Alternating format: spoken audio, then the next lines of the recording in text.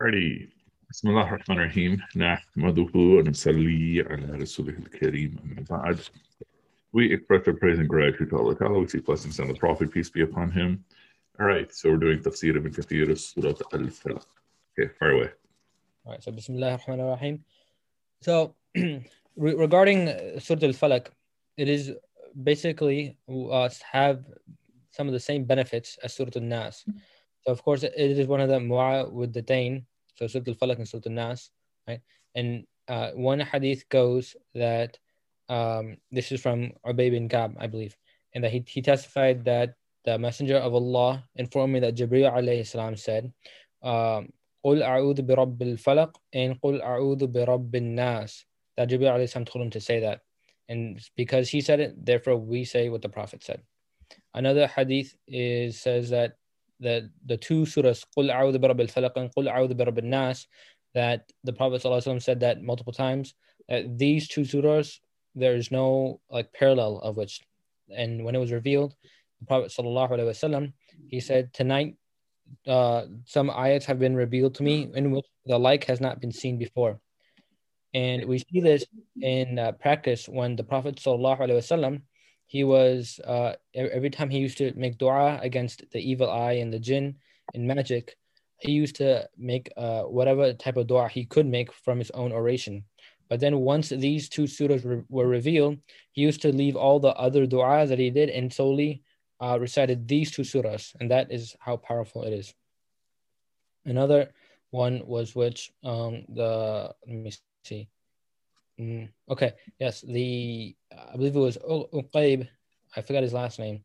He said that the Prophet ﷺ told him to recite these two surahs, i.e. Surah Al-Falaq and Surah Al-Nas, whenever you go to sleep and whenever you get up.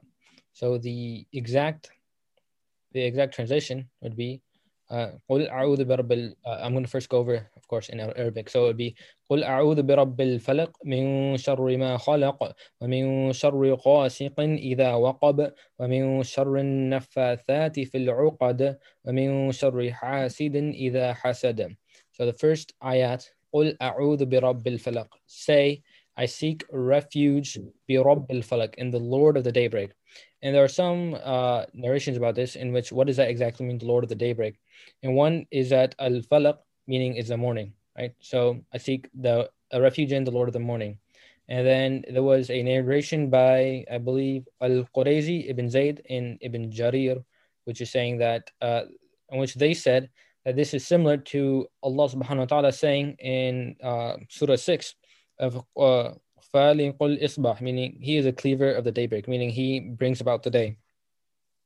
And then the next ayat, مِنْ شَرِّ مَا خَلَقَ, from the evil of which is created. And then some narrations by Thabit al-Bunani and Hassan al-Basri said that what is created can go into, for example, shaitan, his progeny, and the evil jinn, but it can also go into the evil of mankind.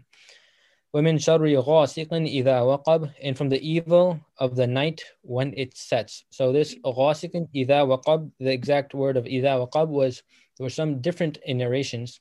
So the night, غَاسِق is the night, right? So that there is no arguments about that. But إِذَا وَقَبْ, one narration goes that refers to the setting of the sun. So basically when it's sunset. So I seek refuge during the sunset time. Another narration goes that ghasiq is the another narration goes, here it is. Okay. Ghasiq is basically when it becomes dark. So it could be also the sunset as well. And then others said that that is a moon, that the moon is ghasiqan idha waqab. Either which way, the time from sunset to night is what this narration is talking about. And what this means is basically that there is a saying by Ibn Zayd that says that the Arabs used to say that the al-Ghasiq is a declination of the heavenly body known as the Pleiades, which is basically like a constellation, right? And then those who were ill and stricken with plague would increase whenever it would decline. So this, Islamically speaking, has some backing to it, in which during the 3 days the moon is full, i.e. the Ayyam al-Bir, people fast on that day those days for a specific reason. So this ayat is referring to that. The next ayat, وَمِن شَرِّ غَاسِقٍ إِذَا وَقَبَ وَمِن شَرِّ النَّفَّاثَاتِ فِي الْعُقَدِ. And this is saying, and from the evil of the witches when they blow knots. And previously we talked about in Surah Al-Nas, in which the Prophet ﷺ was bewitched by a munafiqeen. And so basically it's the same thing, in which like if someone is using magic against you, this ayat inshallah will protect you with, if you have yaqeen. And then lastly, وَمِن شَرِّ حَاسِدٍ إِذَا حَسَدَ. Let me see. Next page. All right, وَمِن شَرِّ حَاسِدٍ إِذَا حَسَدَ. That is not in here. So let me go back. حَاسِدٍ إِذَا حَسَدَ.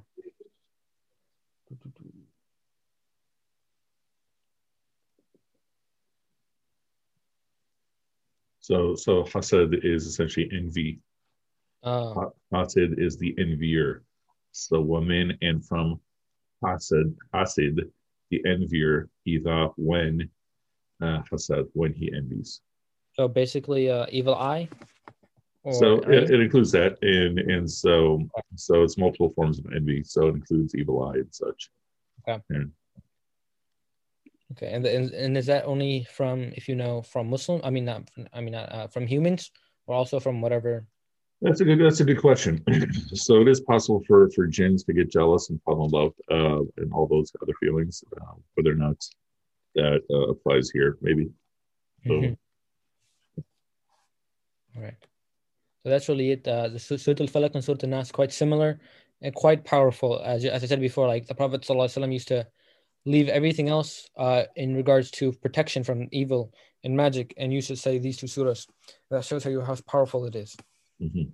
Okay, so. Okay, very good. And we'll stop this recording here. So what I would like you to do, if you don't do it already,